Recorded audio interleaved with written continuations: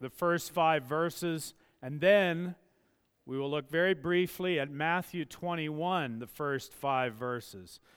Isaiah 2, and then later Matthew 21. On this Palm Sunday, we read God's Word. Isaiah chapter 2, beginning in verse 1. The word that Isaiah, the son of Amoz, saw concerning Judah and Jerusalem. It shall come to pass in the latter days that the mountain of the house of the Lord shall be established as the highest of the mountains, and shall be lifted up above the hills, and all the nations shall flow to it. And many people shall come and say, Come, let us go up to the mountain of the Lord, to the house of the God of Jacob, that he may teach us his ways, and that we may walk in his paths. For out of Zion shall go the law and the word of the Lord from Jerusalem. He shall judge between the nations, and shall decide disputes for many peoples, and they shall beat their swords into plowshares, and their spears into pruning hooks. Nation shall not lift up sword against nation, neither shall they learn war any more. O house of Jacob, come, let us walk in the light of the Lord. Now, if you would, turn to Matthew 21. Matthew chapter 21, the first 5 verses. Matthew chapter 21, beginning in verse 1. Now, when they drew near to Jerusalem and came to Bethphage, to the Mount of Olives, then Jesus sent 2 disciples, saying to them, Go into the village in front of you, and immediately you will find a donkey tied and a colt with her. Untie them and bring them to me. If anyone says anything to you, you shall say, The Lord needs them, and he will send them at once. This took place to fulfill what was spoken by the prophet, saying, Say to the daughter of Zion, Behold, your king is coming to you, humble and mounted on a donkey, on a colt, the foal of a beast of burden. Would God add his blessing now to the reading of his word? Would you pray with me? Almighty God, as we have read your word and these fantastic prophecies, Lord, they are true, they are real, and they are relevant. We pray, Lord, that you would help us to have hearts open to hear your word, fertile, desirous of you to bear fruit in our lives. Grant us the fruit of repentance and the fruit of praise. We ask that this would be the case in this church among each individual here. We also pray that this would be the case at Grace Cochrane Church as Pastor Josh preaches there. We pray that the nations would be streaming to your word, that they would want to come and hear the gospel. So we pray that on this day, this Sunday morning, across the world, that your word would go out, the gospel would go out, and it would pierce many hearts, so that many would be saved, and that they would join in this glorious Zion to worship you as our King. Do this, we pray, for we ask this in Jesus' name. Amen. You may be seated.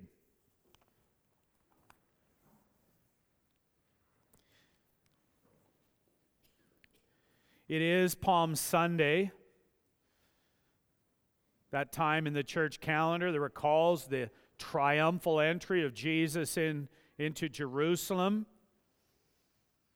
My intention is to show from Isaiah 2 the connection to Palm Sunday, the reason why Palm Sunday exists.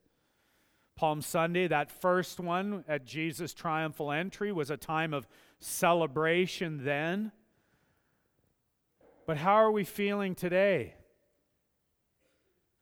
If you're like me, the weeks pass and there's so many things that are discouraging, depressing even.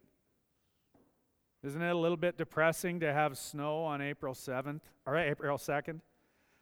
You woke up, there's snow at our house. Maybe you live in some balmy part of southern Alberta, but we had snow this morning, ready for it to be gone. It's easy to be discouraged. Mark Twain, when newspapers said that he was dead, supposedly made the quip that reports of my death are greatly exaggerated. We could say the same about the Church of Jesus Christ in Canada. Sure, the church, as I look out, I just spent the week with 62 pastors and church leaders. That's encouraging, but when you look beyond that, the church seems very beaten and bruised, anemic in parts, malnourished. Churches this morning, many of them are being fed a diet of, sawdust and sugar cubes or something like that. Gluten-free buns, all of that stuff that is not nourishing. I speak with some feeling as I'm trying to eat the gluten-free. But we could also say, with apologies to Mark Twain, that reports of the church's death are greatly exaggerated. You can come here on a Palm Sunday and you look out on the landscape of society as we've all done these last few weeks, and you might feel, in honesty, you might feel all of this out there, we're coming to the end. And you know it isn't, but it can feel like there is no turning back from the disaster that awaits us. And you can feel this way. And when you do, you're in good company. I feel that way many times. Many congregations feel that way. The people of Judah and Jerusalem in Isaiah's day felt that way too. They had, I think, given in to despair. Not merely a hopelessness, but something else that is a threat to each one of us. Not just a hopelessness, but a cynicism. Isaiah saw a vision of these people in God's judicial court, these court proceedings that were against Judah and Jerusalem, and God was against them because they had become cynical. They had become cynical, and they were giving lip service to their Lord while giving their lusts to licentiousness. It felt like it was over. Isaiah chapter 1, we're told that the faithful city had become a whore. And yet, reports of Zion's death were greatly exaggerated, for at the end of chapter 1 and verse 27, Zion shall be redeemed by justice, and those in her who repent by righteousness.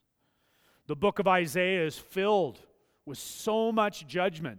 You can get kind of caught up in it. I see some of the kind of Twitter theologians where they'll appropriate Isaiah, and it can kind of be tempting to revel in God's vengeance against his enemies if you think them as your enemies. These people I don't like. Yeah, God, you go get them.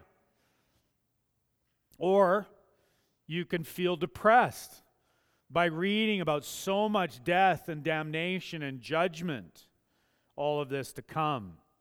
But we need to pause on this Palm Sunday and consider that when God rolls back the clouds of judgment, and he shows, as Paul had just in the opening liturgy from Psalm 67 and from Numbers 6, when he shows the light of his countenance, the shine of his face, when he shows the glory and the grace of his goodness, when God does that, then weeping may last for the night, but joy comes when? In the morning. And that is the truth. And with apologies to Mark Twain, Isaiah chapter 2, verses 1 to 5 is that. Reports of Zion's demise are greatly exaggerated because the prospect of what Isaiah saw was that Zion would be the new center of gravity for the whole universe. And that's what we're going to discover together. Now, the section, in context, just to open that up, the section opens with the repetition, Isaiah 2, verse 1, the repetition of chapter 1, verse 1, the very start of the book. And it only drops the reference to the kings whom Isaiah served. So liberal scholars will say, oh, this is a completely independent section. It's just been dropped in. They'll think that. Simply, it's just Isaiah restating again this word that he saw concerning Judah and Jerusalem. And this vision, or this word, this burden that Isaiah had, was this complex series of oracles and visions that all came together, even including that most famous one in chapter 6, when Isaiah saw the Lord in this spectacular heavenly throne room. That vision, which John 12 tells us, that vision was of Jesus' glory, and Isaiah was speaking about him. So the book of Isaiah is in some sense about Jesus Christ. And that's what we're entered into. The other thing we have to recognize when we look at the book of Isaiah, even starting off, is that it was written to the southern kingdom. The kingdom had been divided into a northern and southern kingdom, and the southern kingdom were supposedly the good guys. They were supposedly the purebloods. Jerusalem was the center and seat of David's kingdom, the focal point of Israel's earthly worship in the temple. And this whole orientation is that the gravitational pull was towards Jerusalem. That's what we have in the Old Testament. So Isaiah chapter 2 starts off and gives us what's going to happen in the future. It gives us an eschatology, the study of the last things. And it says, verse 2, it shall come to pass in when? The latter days. Now you're thinking, okay, for all these troubles and trials that Isaiah's readers experience, God wants them to look forward in hope, but you're thinking, if there's eschatology here, what's Clint's millennial position? And that's what's going through your head. Well, you'll have to talk about that at lunchtime. Try to discover that. But we read, Isaiah says in verse 2, he says, it shall come to pass in the latter days that the mountain of the house of the Lord shall be established as the highest of the mountains and shall be lifted up above the hills. And then all the nations shall flow to it. Now, this might sound like the description of a literal mountain. Like, if you go, where am I? You go down the street, you go up the hill to Tom Campbell's Hill, you go up there and you walk around up there. You know, everybody takes their dog for a walk up there. And you can look out over the city, and when you look west, you can see the mountains. Well, it'd be like saying that Tom Campbell's Hill is going to be elevated to the height of the Rocky Mountains. That's if you took this in a wooden, literal fashion. That's not the case. I mean, you would expect that if you had such a height, then whatever flows from it would flow like a river, like the Bow River flowing from the Rocky Mountains. But that's not the case. All the nations, they don't flow from it, they flow to it. It is a reversed flow. All the nations shall flow to it. Nothing flows up to a mountain. So this is some great reversal. A reversal of the polarity. The physics have changed. The center of gravity has been displaced. A new gravity has been imposed. And that is the epic change that this passage refers to. The center of gravity is the mountain of the house of the Lord, the place of his special worship. The global center of gravity is the seat of the Lord's special presence. And I know across this town there are all kinds of people who don't agree with that. They don't agree. They would think that's silly to say that the center of gravity is the Lord's special presence. But this world may deny gravity, but they cannot defy it. They can't. That is the gravitational pull of the entire universe, is towards the Lord's special presence. The nations will flow into it. And that's the case in this church, isn't it? There's the British, there's the Colombians, there's the British Colombians. We got them all. All coming, having flowed toward this glorious mountain. This glorious mountain is the gravitational center. It is then magnetic in a sense. And that's why then we have in verse 3, it says, many peoples shall come and say, come, come, let us go up to the mountain of the Lord, to the house of the God of Jacob. Many of you might be thinking it's April. You had maybe planned to go with friends out to the mountains to go hiking, but it's still too snowy and cold, so you've canceled all of your plans. You thought you'd be out there by now. You gather your friends together for that kind of thing. You hike together and you try to get to the top of the mountain, and then you post it on Instagram. That's what it seems like. That's what everybody does. It's the only reason you get to the top of the mountain. You get up there, you look at the view, but imagine, hey gang, let's get together. Let's get together. Let's hike up there because we want to have a view of God. That's what we're doing. Hey, no, you got the plans. No, you need to come along. We want to see God. We want to come close. Come, let us go up to the mountain of the Lord, to the house of the God of Jacob. That's the spirit here.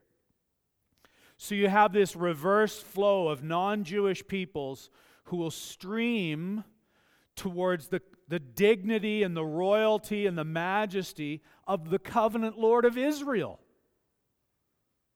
It's Israel's God that they're going to come to.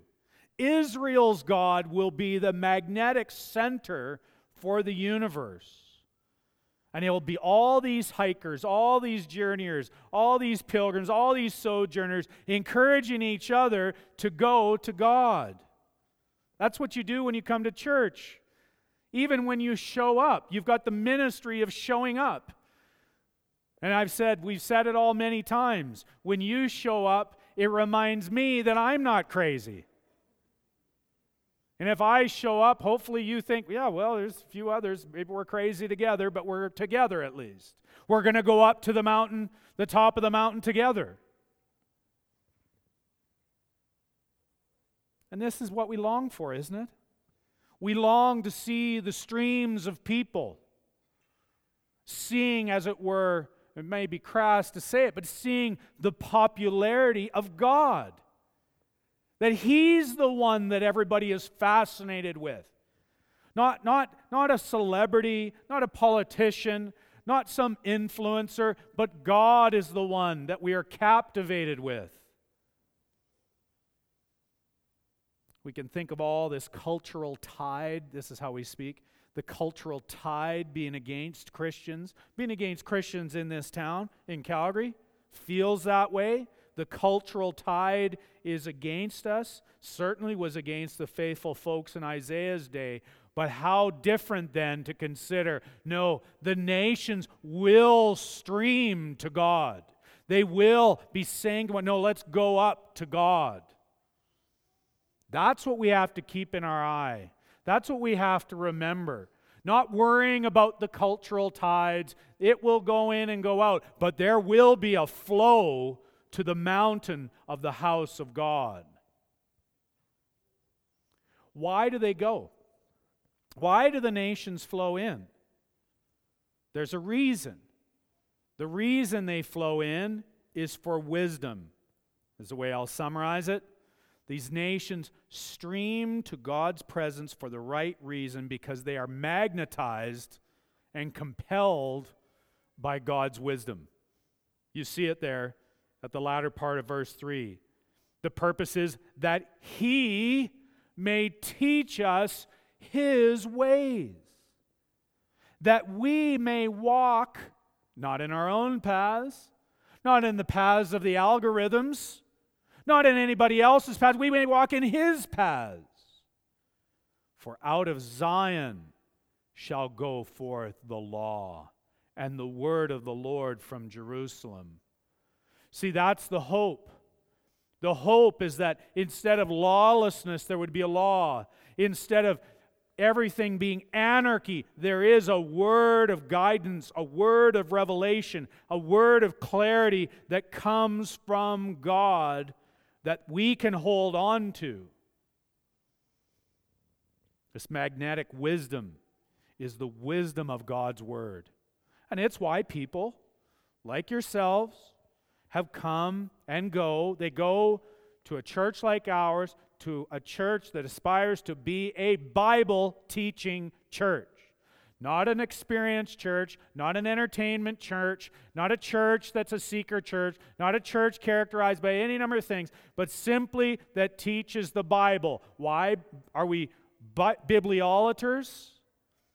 We idolize the Bible? No, it's because that is the word that comes forth, the word of the Lord. It is the law coming from Zion. It is the one that we want to walk by. And people are drawn to it. They're drawn to it because they're flowing to it. It's magnetic. They're pulled towards the word.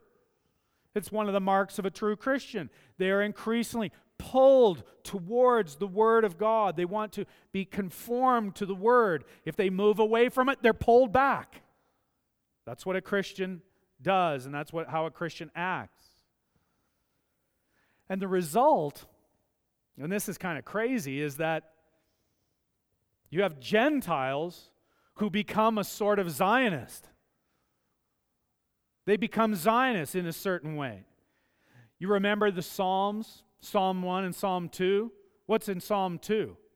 The nations who raged in Psalm 2, they raged against God, will be the nations who humbly meditate on God's word in Psalm 1. That's going to be the great reversal.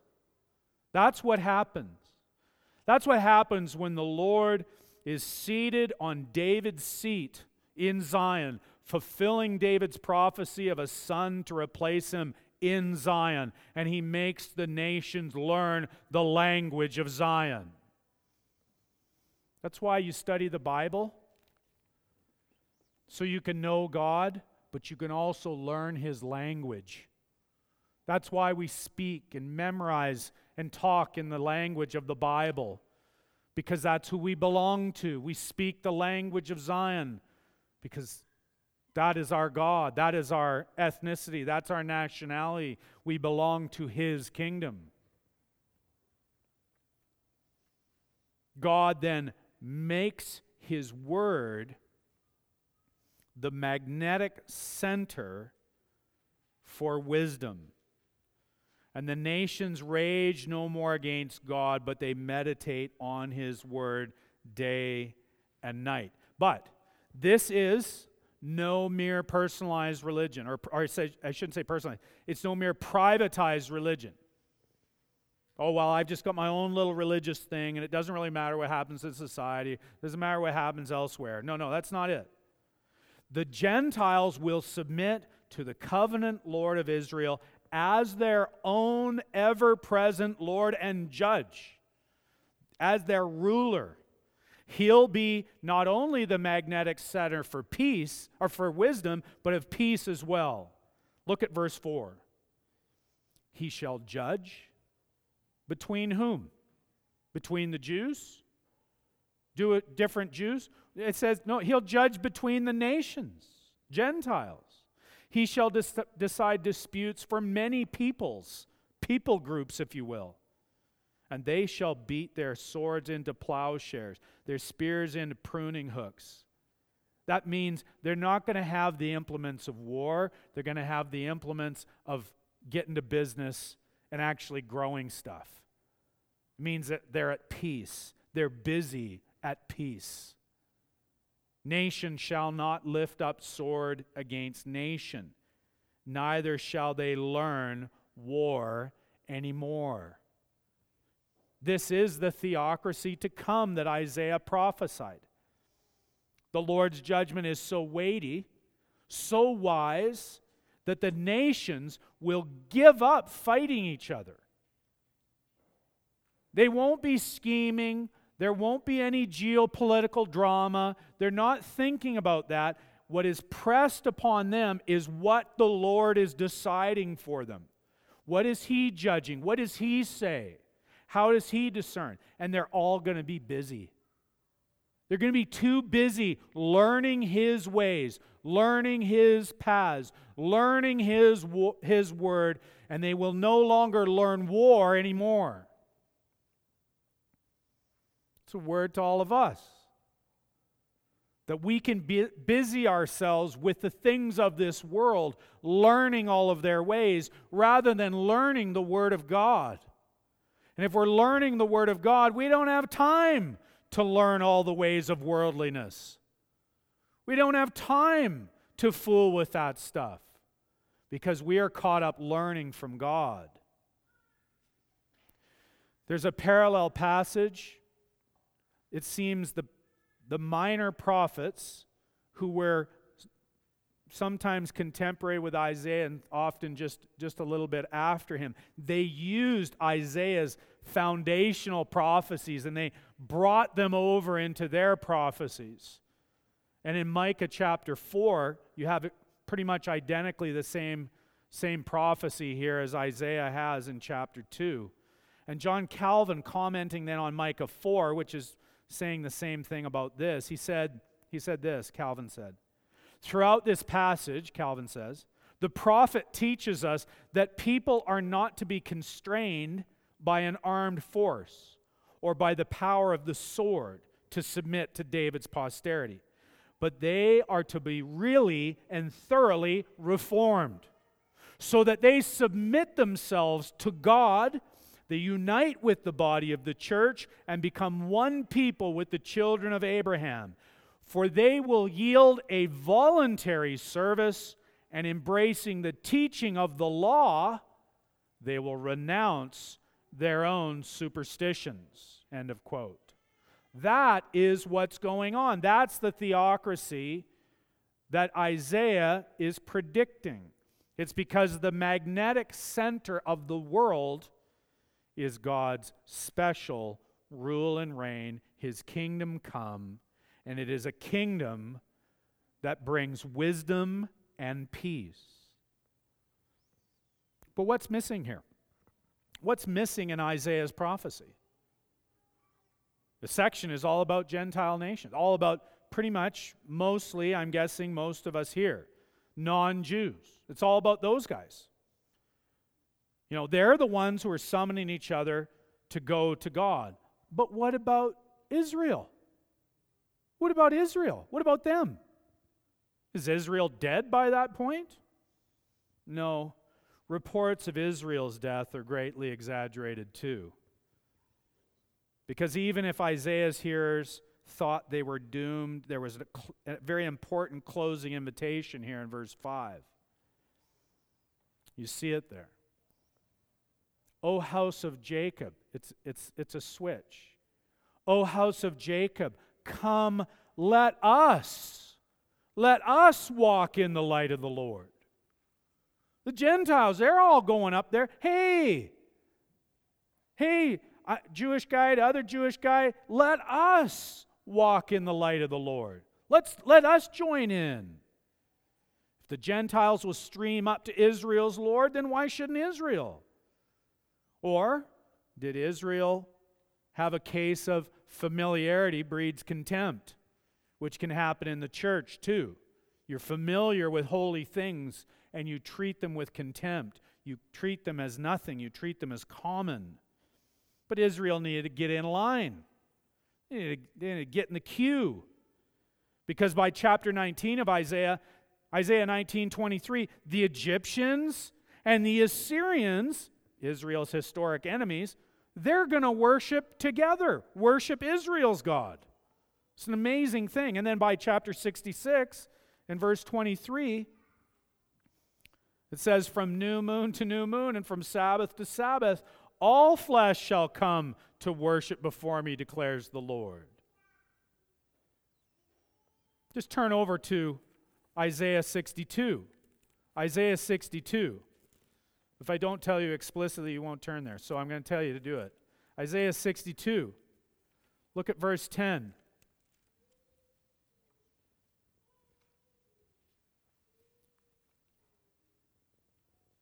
Isaiah 62, verse 10. Go through the gates, prepare the way for the people. Build up the highway, clear it of stones, lift up a signal over the peoples. Behold, the Lord has proclaimed to the end of the earth. Say to the daughter of Zion, behold, your salvation comes. Behold, his reward is with him, and his recompense before him. And they shall be called the holy people, the redeemed of the Lord, and you shall be called sought out, a city not forsaken. Do you hear, as I read it aloud and you read it, do you hear the connections to Matthew 21? Do you hear the connections then to the announcement when Jesus entered Jerusalem on that first Palm Sunday, when he reversed gravity, when he changed the polarity, when he became the center magnetically?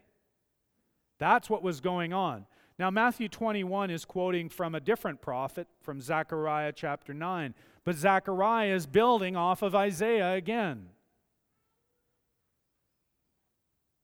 And so, in Isaiah 2 at the end, when you have Jews offering this summons to other Jews, then that kind of summons to say, let's go and walk in the light of the Lord, that kind of summons needed to be repeated in Israel, to Israel, for centuries.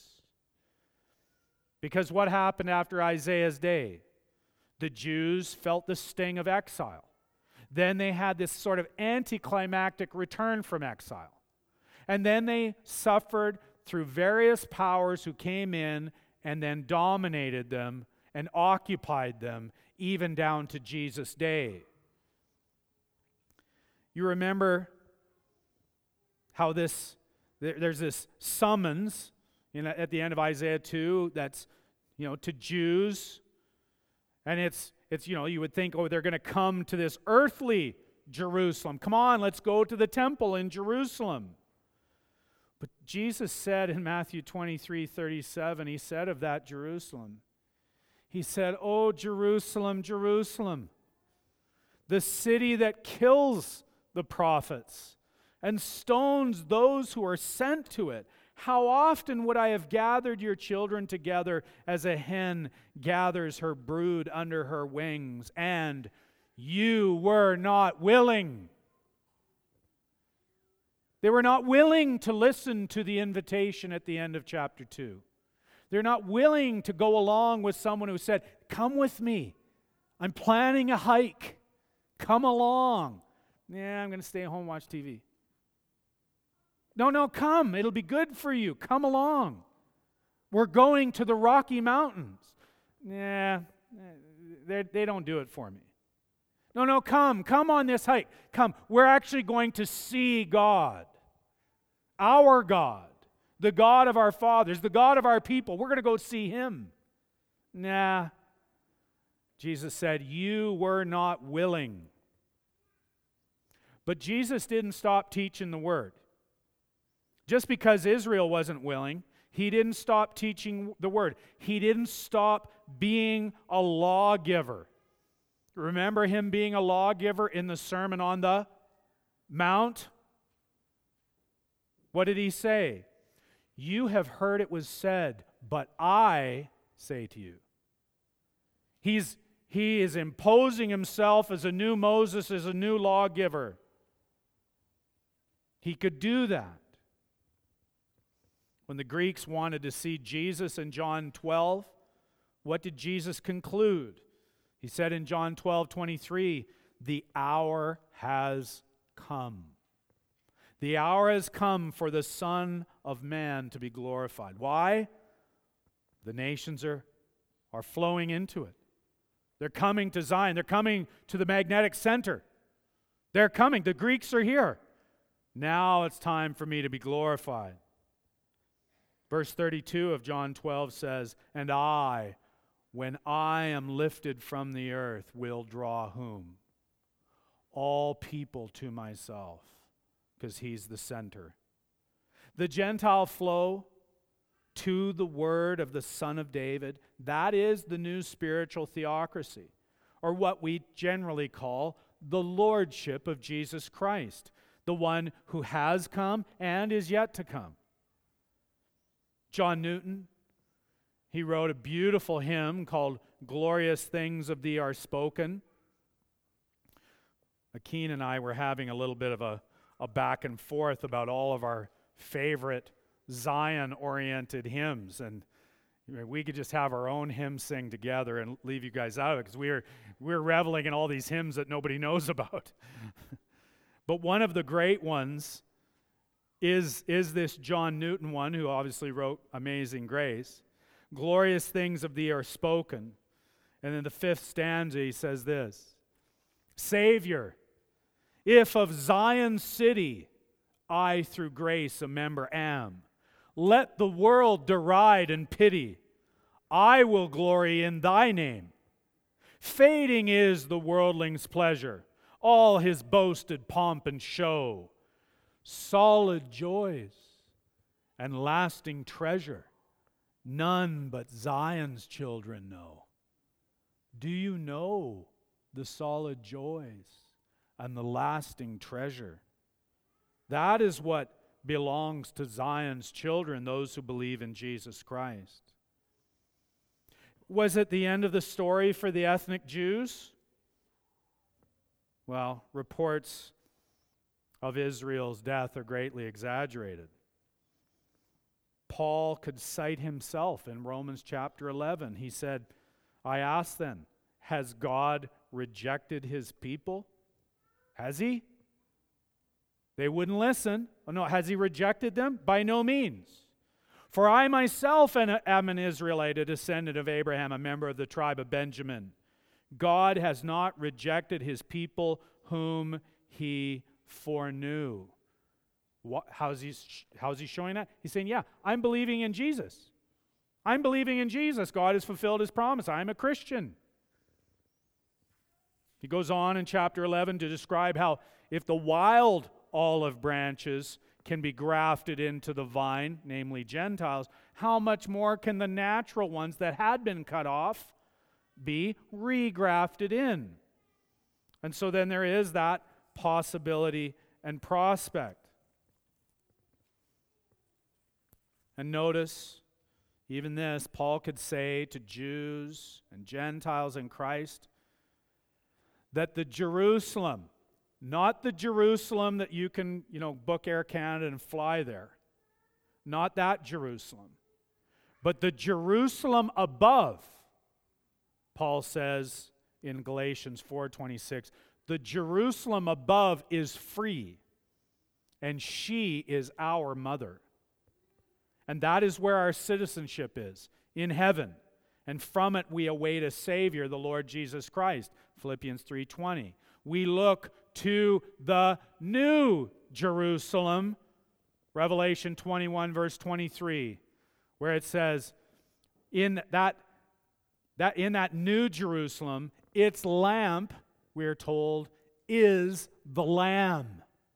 Its lamp is the Lamb. Remember, come let us walk in the light of the Lord, O house of Jacob. Its lamp is the Lamb, verse 24 of Revelation 21. By its light will the nations walk, and the kings of the earth will bring their glory into it. Amazing. Now you're still wondering, well, what's Clint's eschatology here? Talking about the New Jerusalem, positive future for ethnic Jews, and so on. I'll leave you guessing. I'm not gonna satisfy that curiosity. You have to ask me on my own. But the focus is on this latter-day fulfillment in Jesus Christ. The first Palm Sunday, Matthew 21:5. Say to whom? the daughter of Zion, behold, your king is coming. The new center of gravity for wisdom, the new center of gravity for peace. The magnetic center has come. It is here. Jesus is here. Of course, we know by the end of the week, they crucified Jesus. He died on the cross, and on the third day he rose from the dead. But in his resurrection from the dead, he vindicated that he is, in fact, the center. And that's why we have crosses everywhere. It's because it's the center. Because Christ is the center. His work of atonement is the center. He lives and still is the center for all of our worship. So the question is, what have you come to? Like literally, what have you come to? I've come to church this morning. Yeah, well, you did that. It's great. But what have you come to? You're a Jew or a Gentile. What have you come to? Hebrews 12:22 says very clearly, echoing our passage, saying, if you are a Christian believer, he says, the writer to the Hebrews says, you have come already. You have come to Mount Zion and to the city of the living God, the heavenly Jerusalem. You've come to it. And to innumerable angels in festal gathering, and to the assembly of the firstborn who are enrolled in heaven, and to God, the judge of all, and to the Spirit of the righteous made perfect. And in Hebrews 12:24, you have come. Who have you come to? You've come to Jesus, the mediator of a new covenant, and to the sprinkled blood that speaks a better word than the blood of Abel. That is the kind of Zionist I am. And that is the kind of Zionist you should be. And I pray that you are. Jesus is the new center of gravity. When he arrived in Jerusalem on that first Palm Sunday, he established himself at the center of this new Zion. The picture of Isaiah 2 is a reminder then of the global consciousness of God in his desire to draw all the nations to himself. That's what he wants to do. And today we call that global consciousness missions. It's missions. John Piper, it's 13 years ago, John Piper wrote a book called Let the Nations Be Glad that Paul quoted from in Psalm 67. And he said this, missions is not the ultimate goal of the church. Worship is. Missions exist because worship doesn't. Worship is ultimate, not missions, because God is ultimate, not man. When this age is over and the countless millions of the redeemed fall on their faces before the throne of God, missions will be no more. It is a temporary necessity, but worship abides forever. End of quote. And that right there, though, is the point that Isaiah was making. And so my questions to you as we close are these. It's just simply this. Is Jesus the center of your life? Is he the center of your life? Is he the gravitational pull of your life, the magnetic center pulling you ever towards him? You stray, he pulls you back. You want to be pulled. You yield yourself to be pulled to him. Is he the center of your life, first? And secondly, are you feeling the pull so much that you say to others, come, hey, come feel the pull with me. Let's go up the mountain together. Let's flow together. Come, let us go together. Are you telling other people, because of the confidence that you have that this pull is ineffable and inevitable and will always draw, and you want to tell others this week, this Holy Week? You don't have to feel super spiritual just because it's Holy Week. But if you do believe it's true, Share it. Tell somebody. Say, come, let's go see God. Let's go up the mountain together. Come with me. Let us behold our God. Let us do it together. Let's repent, turn from displacing Jesus. Let us repent of refusing the invitation. And let us come and see him and ask that God would draw us to him today. Let's pray together. O Lord, come now and draw us. Draw us to yourself, that we would behold you and worship you and see you for who you are with all your wisdom and all your capability to bring us peace. Lord, draw us now, we pray. For we ask this in Jesus' name. Amen. What else do you have? All I have is Jesus Christ. Let's sing together. Please stand. If you're a Christian believer, I just urge you to start really believing who you are. And if you're not a Christian believer, why not? The truth is, for those who believe in Jesus, this truth applies to them. As Peter said, as you come to him, a living stone, rejected by men, but in the sight of God, chosen and precious, you yourselves, like living stones, are being built up as a spiritual house, a temple, to be a holy priesthood, to offer spiritual sacrifices acceptable to God through Jesus Christ. For it stands in Scripture, another quotation from Isaiah, it stands in Scripture, behold, I am laying in Zion a stone, a cornerstone, chosen and precious, and whoever believes in him will not be put to shame. You won't be put to shame. So go to him, flow to him, believe on him today. Go in peace.